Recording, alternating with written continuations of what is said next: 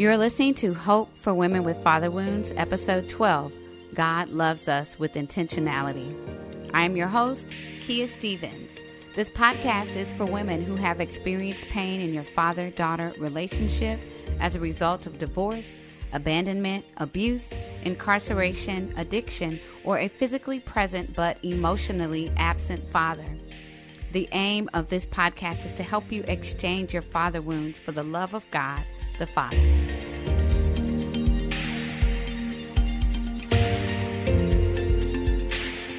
Right about the time I entered 5th grade, I began to be bullied. I was just 12 years old and already struggling with issues of self-esteem, self-worth, and love. I can remember dreading school, literally hating it. I begged my mom not to make me go back on numerous occasions. She opted not to take me out of school and instead prayed and encouraged me periodically during this time. But despite her encouragement and prayer, I still felt alone and like the walls were closing in on my little middle school life. This was one of my hardest adolescent seasons and probably one of my most defining experiences. I say defining because the struggles and battles I fought and oftentimes lost stayed with me well into adulthood. The taunts and teasing from my immature and aloof peers laid the foundation for a slew of false beliefs. To name a few, I do not measure up. The opinions of others determine my worth. I am a victim. I must please other people to avoid rejection.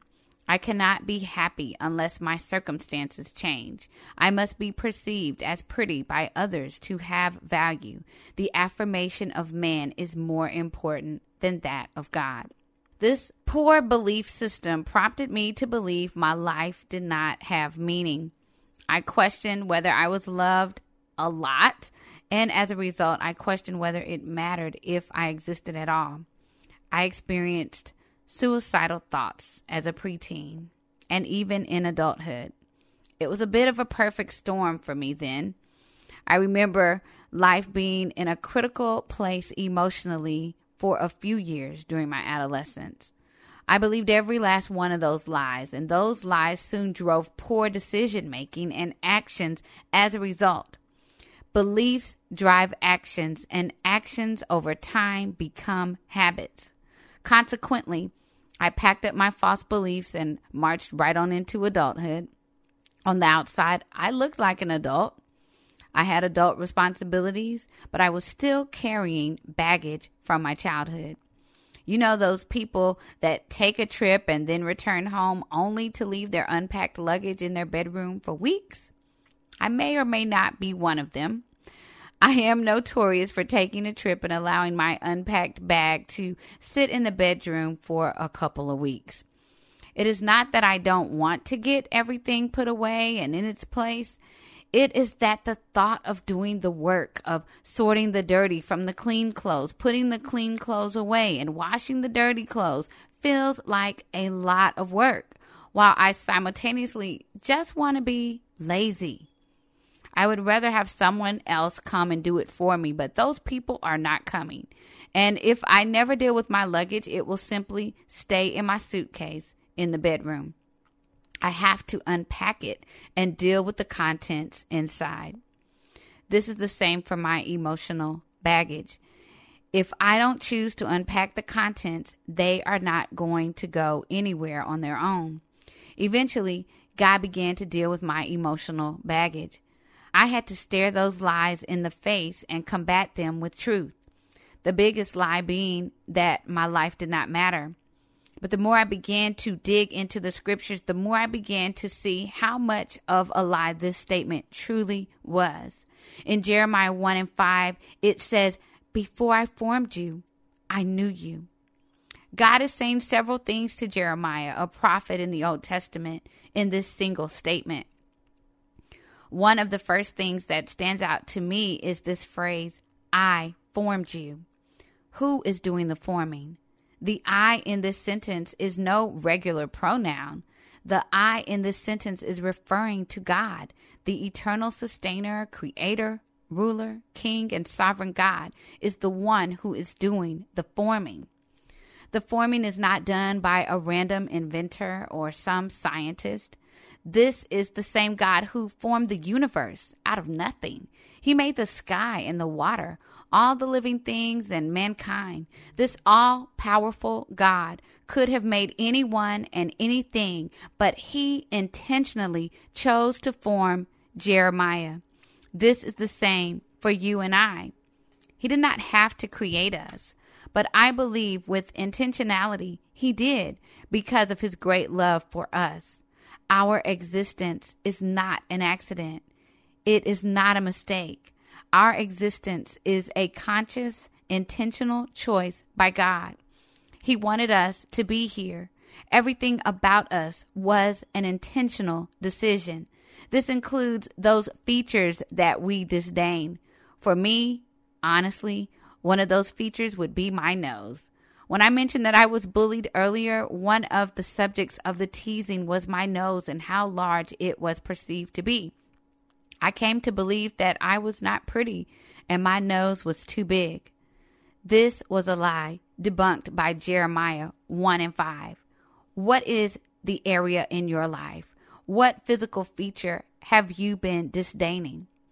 If we feel unloved, unwanted, or unimportant by man, to include our biological fathers, we must realize that God has always loved, wanted, and valued us. The same words he communicated directly to Jeremiah also apply to us. I formed you. We too have been formed by God. Our hair texture, moles, body type, personality, annoying habits and quirks, and even our weaknesses were God's intentional decisions. He does not look at us and say, "What was I thinking?" I believe he takes a step back, looks at us and says, "That's good." But why? Why would God want us here on this earth? What is my purpose in this life? Why do I exist?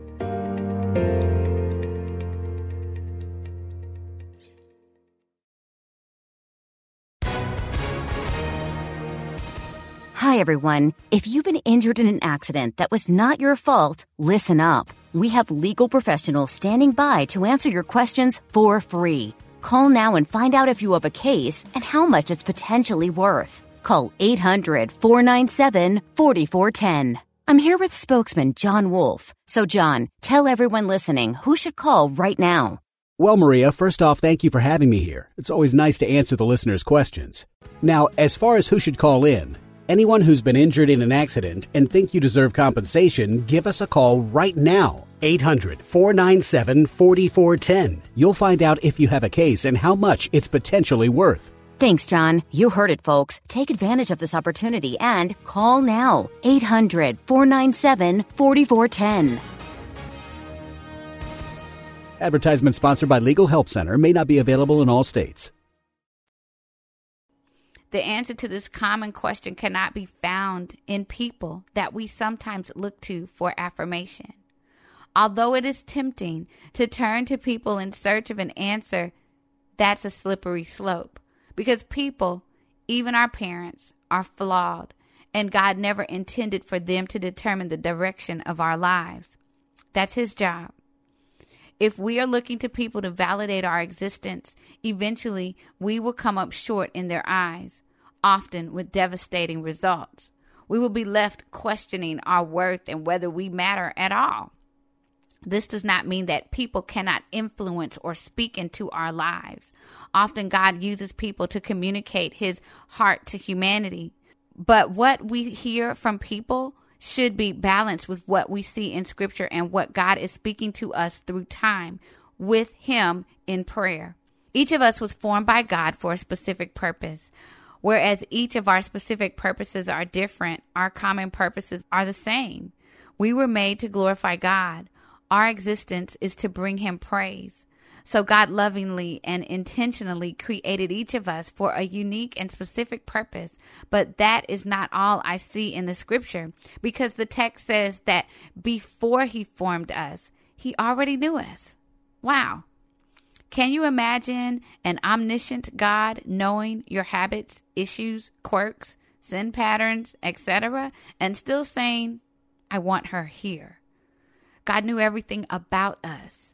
He knew how we would struggle. He knew our tendency to doubt and question. He knew our weaknesses and our struggles with temptation. God knew everything about us, and yet he said, I choose you. I want you here for a reason. Psalms 139:13-17 says it like this: For you created my inner being. You knit me together in my mother's womb. I praise you because I am fearfully and wonderfully made. Your works are wonderful. I know that full well. My frame was not hidden from you when I was made in the secret place, when I was woven together in the depths of the earth. Your eyes saw my unformed body. All the days ordained for me were written in your book before one of them came to be. How precious to me are your thoughts, God. How vast is the sum of them. Sis, let this be an encouragement to you. God, your heavenly Father, wanted you here for a reason. Your life matters and has meaning. Even if your biological father has not communicated this to you, your heavenly Father has documented his unchanging thoughts concerning you in his word before you were ever born. You are loved, wanted, and valued by the God of the universe, and that is enough. Whether your dad is deceased, absent, divorced, unavailable, incarcerated, or you don't know who he is, sis, there is hope for you. Hope to be healed. Hope to be secure. Hope to be free. Completely free. Hope to be satisfied with the love of God. Yes, there is hope for women with father wounds. This was episode 12 of Hope for Women with Father Wounds. I am your host, Kia Stevens. Join me for episode 13, God is Accessible. Hope for Women with Father Wounds is a production of Life Audio and the Salem Web Network. If you enjoyed what you heard today, we'd love for you to head over to your favorite podcast app and leave us a review so that more listeners can find us. You can learn more about Kia Stevens and her ministry, The Father Swap, by visiting kiastevens.com and fatherswap.com. This episode was produced by me, Kelly Gibbons, and edited by Stephen Sanders. A special thanks to our executive producer, Stephen McGarvey. For more Faith Toolkit podcasts, just head over to lifeaudio.com.